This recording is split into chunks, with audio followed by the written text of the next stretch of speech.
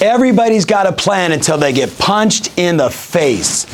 That quote by Mike Tyson, I think about it all the time because in business, for you and I, whether it is turning on the news, punch in the face, a deal falls apart, punch in the face, you set your goals and intention and then someone walks in and says, I'm leaving, or hey, you know what, we're pregnant, or whatever the change is, it's a punch in the face. And my question for you is, at this point in your life, have you not figured out that part of the game is getting punched in the face? It's not if you're going to get punched in the face, it's how often you're going to get punched in the face, and then what are you going to do when it happens? Listen, I've been on this planet for 51 years. I've been getting punched every day for as long as I can remember. So it's not getting punched. It's what are you going to do? What's your plan? I'm now starting to look for it. Like, what's going to be the next thing? Because here's what I know.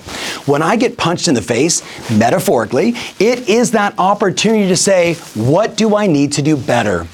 How can I serve more? Do I need to improve upon my service? Do I need to provide more value? Do I need to start shooting a different show? Do I need to start educating myself in a different way so I can get better? And it doesn't mean that I'll be able to duck and weave and never get hit.